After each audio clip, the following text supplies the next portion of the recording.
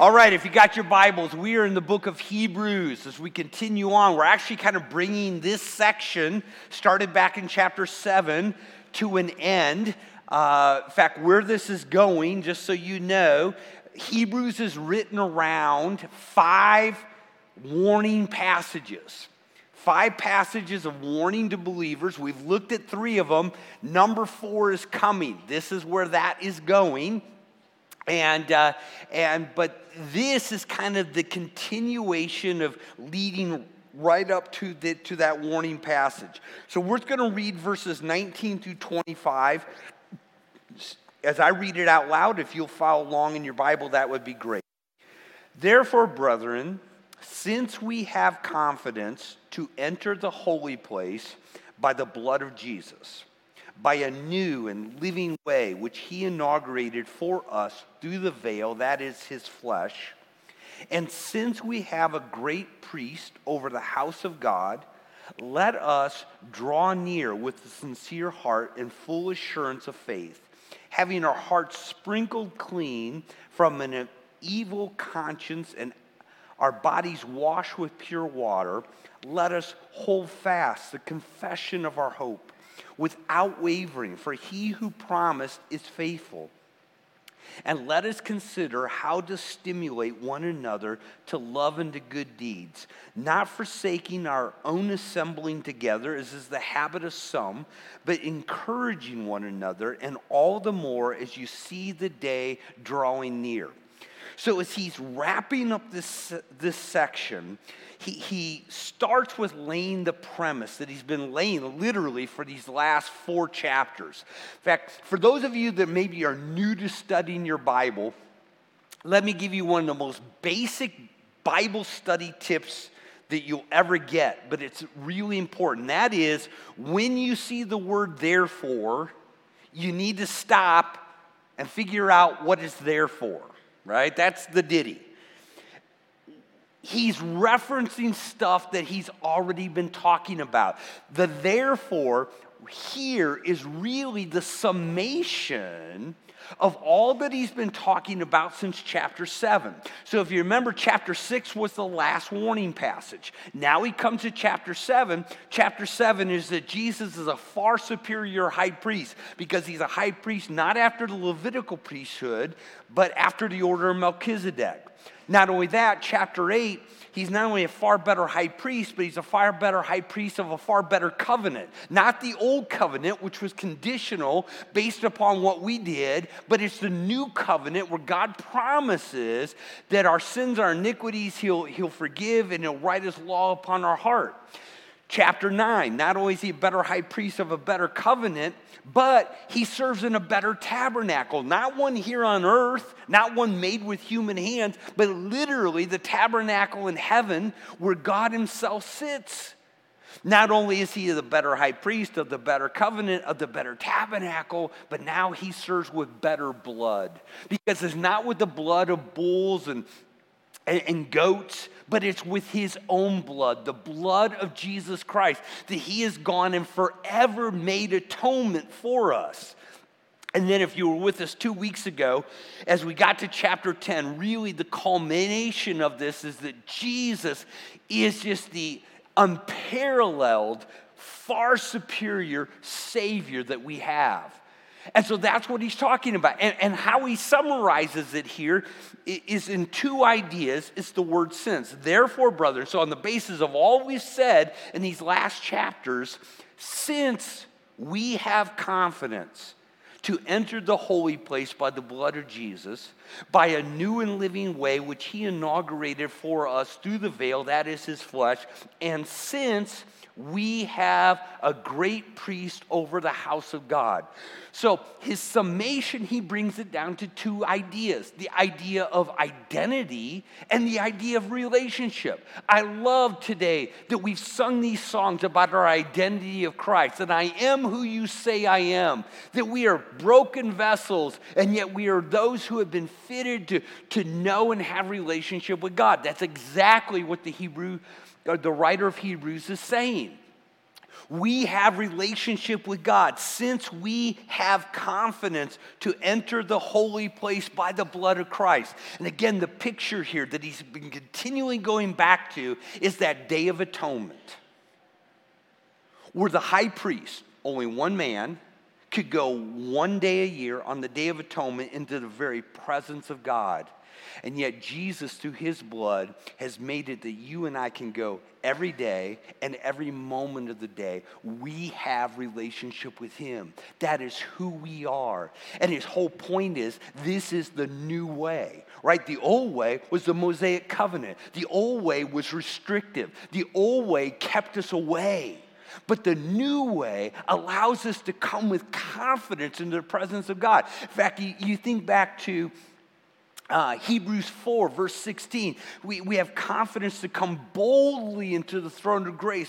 Why? Because of the blood of Jesus. It is the new way. And it's not just new in that it's tied to the new covenant. I mean, you think about when he wrote this and the people of that day, it literally was new then, right? We're 2,000 years down the line.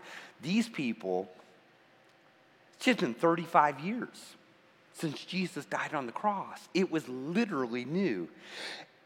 And it's the new way. It's also the living way, because when Jesus died to offer his blood, he didn't stay dead, right? He conquered death. He's alive. He's alive today. Remember what he said back in chapter 7. Therefore, he's able also to save forever those who draw near to God through him, since he always lives. Jesus is alive. He is the living way, and he lives to make intercession for us. So it's based upon, therefore, based on our identity of who we are in Jesus, that we have access to God. And secondly, that we have this personal relationship with Jesus, who is our great priest. Right? He's that priest that doesn't, get old and die. And so then maybe the next priest we don't know. No, this is the great high priest who exists forever after the order of Melchizedek, who knows me, who loves me, quite honestly, who died for us. So since we have confidence to enter the holy place by the blood of Christ, since we have a great high priest, now what he does is he gives us the so what's, the action plan. I mean, to be honest with you, this is the easiest preaching that there is in the entire book of Hebrews. I've told you, trying to craft sermons in the way that the writer writes has not always been that easy. But this is the 3-point outline. It's really simple. Let us draw near, let us hold fast, and let us consider how to stimulate. Really easy. You put a poem with that, you got a sermon, right? There you go. It's really simple. But these are the 3 action plans, and they are so incredibly important to us. This is what we are to do. In light of the fact that we have this great high priest, this has inaugurated the new covenant for us, who is entered into the heavenly places so that we have standing before God and that he loves us. This is how you and I are to act as followers of Jesus. These are the things that we are to be focused on. Number one action is draw near in faith. That's verse 22. Let us draw near with a sincere heart, in full assurance of faith, having our hearts sprinkled clean from an evil conscience and our bodies washed with pure water. This idea of drawing near. Maybe I could put it another way that might seem a little bit more familiar to you. Engage with God. Jesus has made the way. We're not in the old covenant where you couldn't get close to God, right? Where there are all these walls and these barriers. No, you and I have a way into the very presence of God of every moment and every day because of the blood of Christ. So let us draw near. What's interesting, the draw near is both in the imperative tense, which means it's a command, right? So it's both a privilege, but it's an obligation. It's what we're called to do. Why an obligation? Well, didn't God originally create man to have fellowship with us? We're created in the image of God to be his image bearers. to walk and to talk with him. Sin's what screwed all that up. Jesus now is taking care of the sin problem. So now what he desires is relationship with us. It's that beautiful piece. But it's not just that it's imperative, it's in the present tense. So the idea is it's not like you draw near once, right? You come and you put your faith in Jesus and you're good. No. You continually draw near. It's this ongoing action where we engage with God. Now the question is, how do you do that? Wow, I'm glad you asked. Because the author gives us 4 ways in which we do this. Number 1, we do it with a sincere heart. A sincere heart. The word sincere is really kind of one of those interesting words in the Greek. It literally means without wax, which kind of takes you back to the idea they would make pottery, and if there were like little cracks or little imperfections, they would put wax and they would rub it really good, and you had to be really skilled to kind of see it and realize, there's a crack there. That's not clay, that's wax. That's what it means, sincere. That you're not covering the imperfections. I think the idea of drawing near to Jesus, drawing near to the Father with a sincere heart means that we don't cover up our sin. We don't try to put on this facade, but we actually come as we are in our brokenness. We come with a humble heart. We come with a repentant heart. We come understanding that we have been washed clean by the blood of Christ, but we stand there not on our merit, but in the merit of Christ. You think back right now in my Old Testament reading, I'm in the book of Isaiah. And one of the biggest issues that God had with the children of Israel was just simply, you bring your sacrifices, but your heart's far from me. Right? Isn't that Jesus' problem with the Pharisees? You're all clean on the outside, but inside you're full of dead man's bones. Clean the inside. How we draw near to God is with a sincere heart. And for us, is not to try to put on this really good air as though God would maybe love me a little bit more, but it's to come in my brokenness, it's to come in my failures, it's to come humbly and in a spirit of repentance of seeking after the Lord in sincerity. And even in those moments when maybe my heart, and honesty is not even wanting to follow the Lord, to come in that honesty and say, God, this is where my heart is. My heart is prone to wander. We just sang that, didn't we? But I want to draw near to you. Sincere heart. The second thing he mentions is that we draw near through faith. Through faith. Let us draw near with a sincere heart and full assurance of faith. You see, again, remember how the writer of Hebrews, it's almost a circular motion. He gives us little hints of where he's going. By the way, you know where he's going in chapter 11? Faith.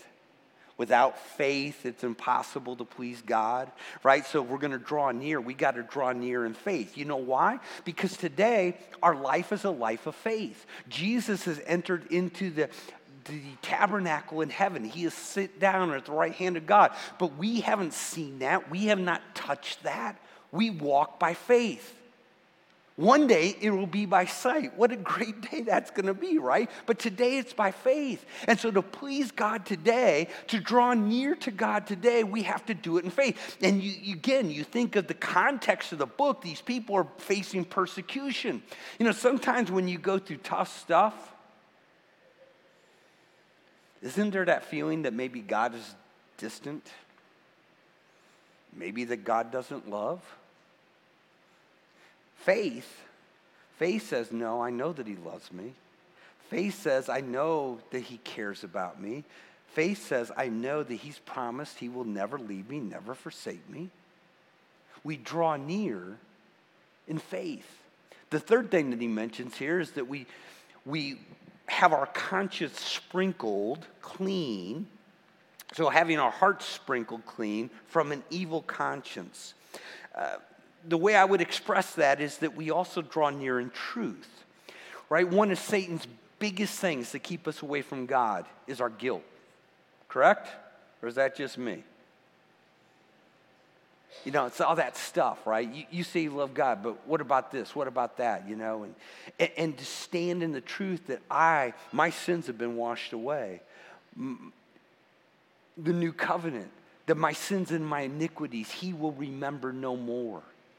That I stand clean before my Father. We stand and we draw near to God in truth, that I am loved, even though I'm not perfect. And even though I've failed and sometimes still fail, but that God is a God who loves me. And so I come in this sincere heart, knowing that he will accept me. We stand in that truth. But we also come in that sense of holiness, because he says, and our bodies washed with pure water. Now, if you take those two things, I really think when you look at the context, what he has in mind here is that high priest on that Day of Atonement. Because that high priest on that Day of Atonement, if you remember, would take the blood of the bull first, sacrifice it, that he would take the blood into the mercy seat, and that blood was for his own sin and for the sin of his family. Then he would go back, sacrifice the goat, and take it in. That was for the sins of the people. What we've not talked a lot about were there some other things that he did on that day. On that Day of Atonement, before he would go into the Holy of Holies, he would bathe. In fact, if you ever have the chance to go to Israel, one of the really cool pieces that they're uncovering there right by the temple site are all the ritual baths, because there was an outward cleansing.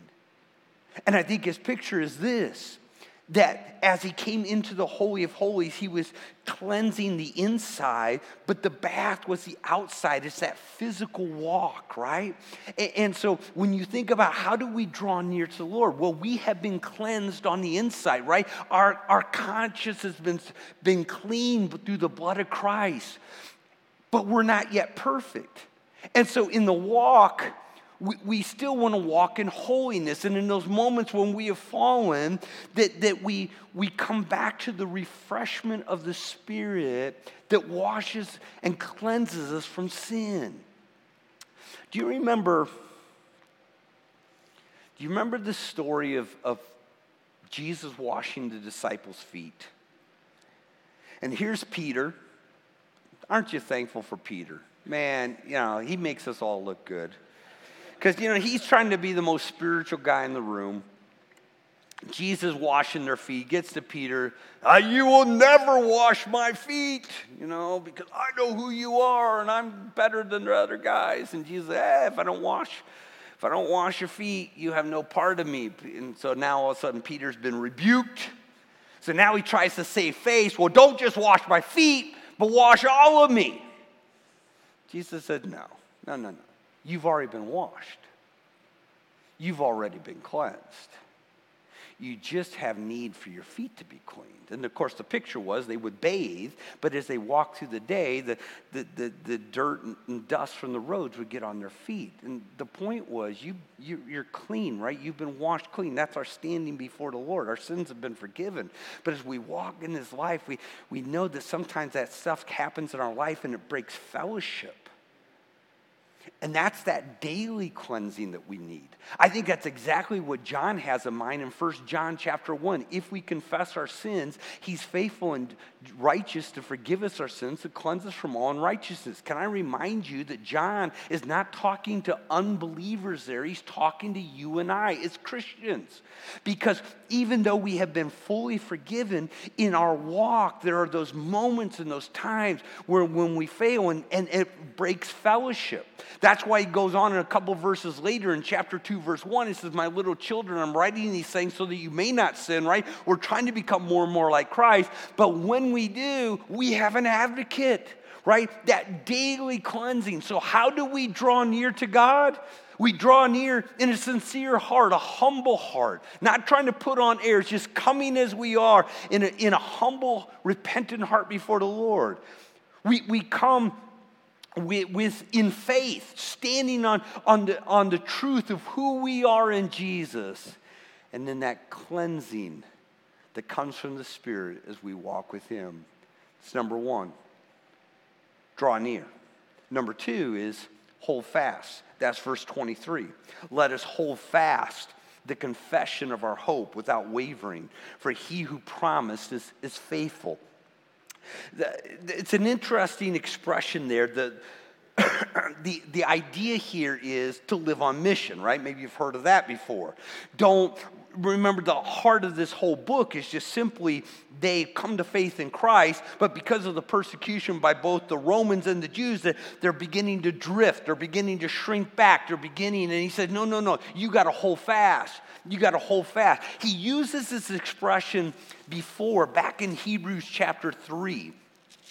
It's the second warning passage, and in verse 6, he said, but Christ was faithful as a son over his house, whose house we are, if we hold fast our confidence. Almost the same wording here. If we hold fast our confidence and the boast of our hope firm until the end. In verse 14 of chapter 3, for we have become partakers or companions of Christ if we hold fast the beginning of our assurance firm until the end. It's the same idea. And if you were with us, we talked about, he's not talking about salvation there. He's not talking about salvation in the terms of justification. What he's talking about is future salvation. He's talking about our inheritance, our reward. That which is our privilege to be able to get as the children of God. And his whole point is you've got to hold fast to that allegiance to Christ, that public allegiance of him. That's what he's calling us to do. Don't shrink back. Yes, I know you're facing persecution. I know that things are tough, but don't pull back. Don't turn. Hold fast to that confession that you publicly taken about who Jesus is, and Jesus is in your life. So let me ask you a question. Where do we start with our public confession? Our confession of our hope. You know, he's not talking about salvation here. That's faith, right? That happens on the inside. He's talking about our confession. It's an outward. It's the public allegiance with Christ. Where does that start? Well, biblically, where that starts is with baptism. That is that public confession. It's the public allegiance. I've come to faith in Christ. I'm a follower of Jesus. That happens in our heart. That happens by faith. And so by being baptized, I'm letting the world know. I'm letting the church know I'm a follower of Christ. It's that great picture. We died with Christ. We've been raised in a newness of life. His point is you've been baptized. You have taken this.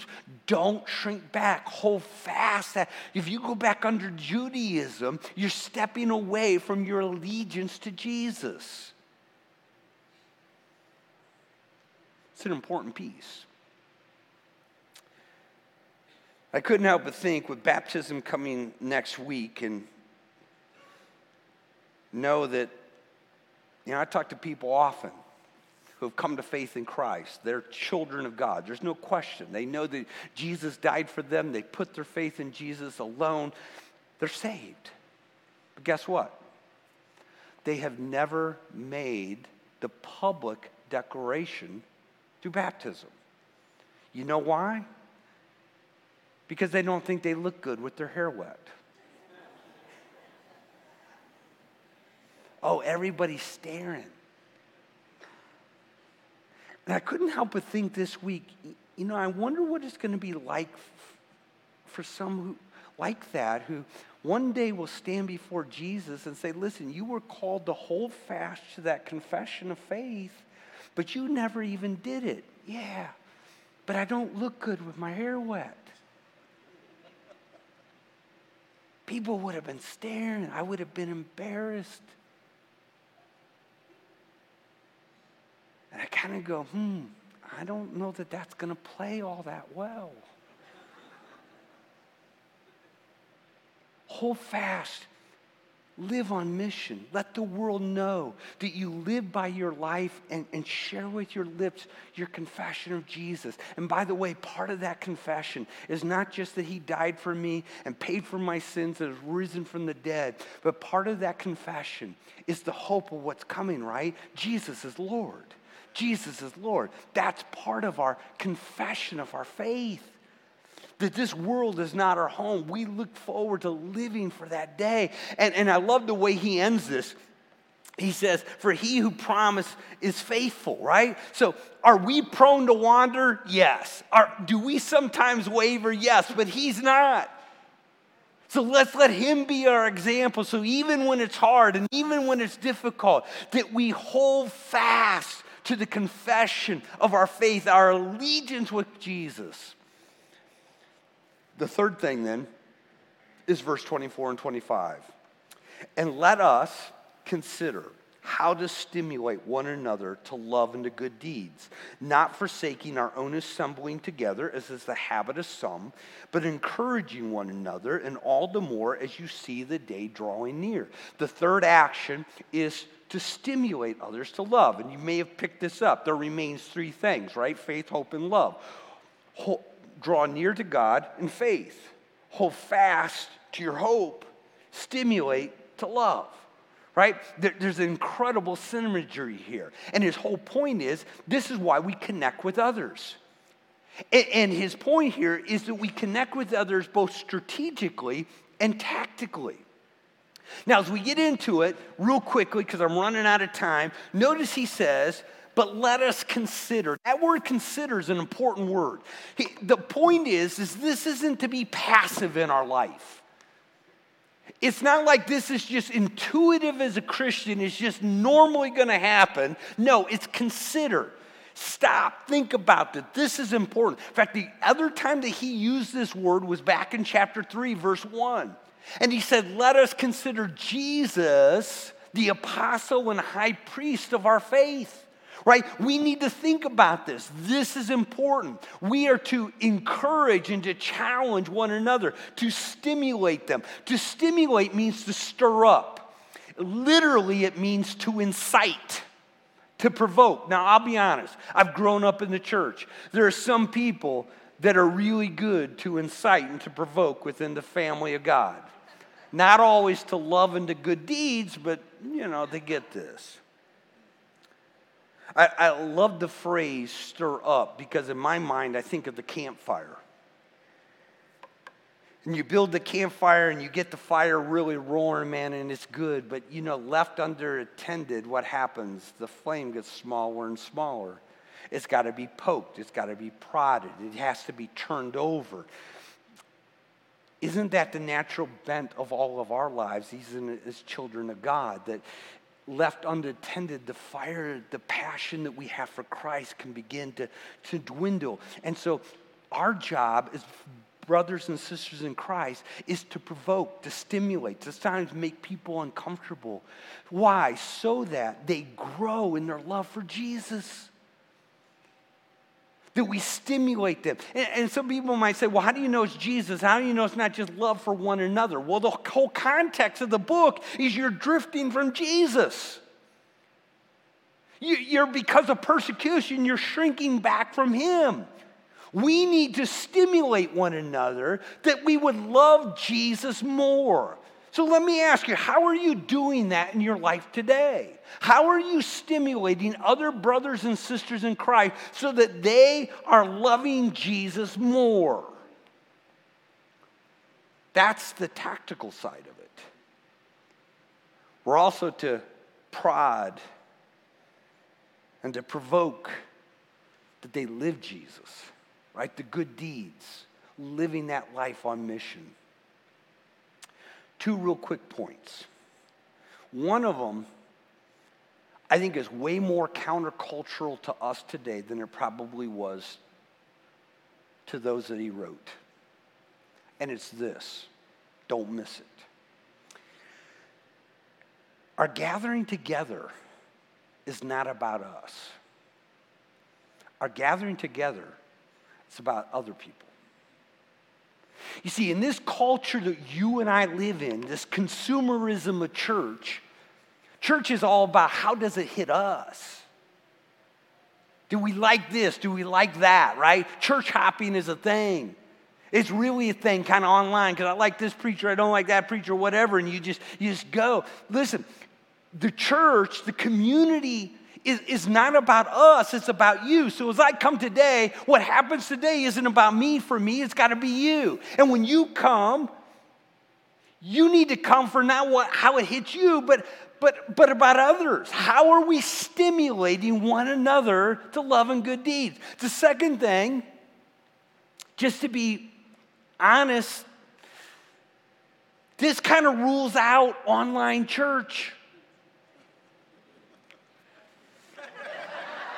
I love you, but it does. Now, is online good? You're sick? Absolutely. You're traveling. Right, I got an email this last week from one of our snowbirds, and when he's here worshiping, but he also watches online back home. And now he's back home, and he's watching us. Great.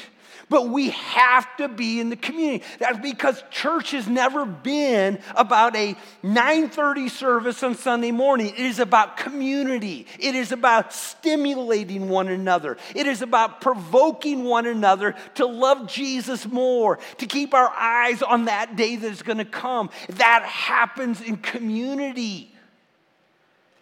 That happens in community. And notice how he ends this. It's one of these reoccurring themes. I hope you've seen it all through the book of Hebrews. He just always comes back and points us to that future day, doesn't he? But encouraging one another, and all the more as you see that day drawing near. What's that day? That day of inheritance. That day we stand before Jesus. That day when we get home. This world is not our home. Our encouragement and our challenge is always rooted in the fact this world is not our home. Don't get too caught up in what's going here, right? We're here to live Jesus. We're here to draw near, to hold fast, and to encourage one another. That's what we are called to do. That those are the marching orders for every believer. Because of who you are in Jesus, because you belong to the great priest. Draw near in faith. Engage with God. Hold fast your confession. Live your life on mission. Live and share Jesus. And 3, connect with others. Let us consider how to stimulate one another to love and good deeds.